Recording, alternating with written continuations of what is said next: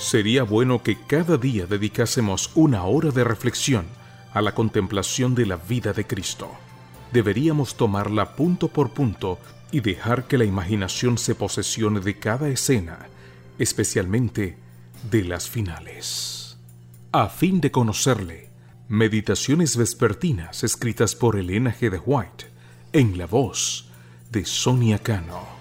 Bienvenidos. 21 de enero. Una luz para los jóvenes. La promesa bíblica se encuentra en Lucas 2:40. Y el niño crecía y se fortalecía y se llenaba de sabiduría, y la gracia de Dios era sobre él. El ejemplo de Jesús es una luz para los jóvenes, tanto como para los de edad madura, pues fue un representante de la niñez y la juventud. Su ejemplo fue perfecto desde sus más tiernos años.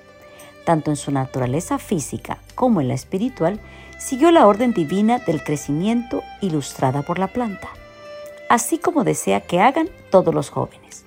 Aunque era la majestad del cielo, el Rey de la Gloria, se convirtió en un niño de Belén y por un tiempo fue un niño desvalido, entregado al cuidado de su madre. En su niñez procedió como un niño obediente. Habló y se comportó con la sabiduría de un niño y no de un hombre, honrando a sus padres y cumpliendo sus deseos en forma útil, de acuerdo con la capacidad de un niño.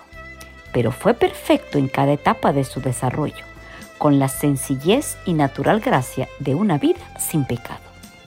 José, y especialmente María, mantuvieron el recuerdo de la paternidad divina del niño. Jesús fue instruido de acuerdo con el carácter sagrado de su misión. Su inclinación a lo recto era una satisfacción constante para sus padres.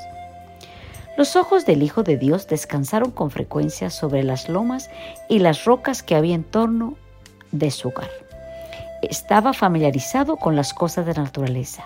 Veía al sol del cielo, la luna y las estrellas que cumplían su misión. Con cánticos daba la bienvenida a la luz matinal. Siempre que podía, iba solo al campo y a la ladera de las montañas para comulgar con el Dios de la naturaleza.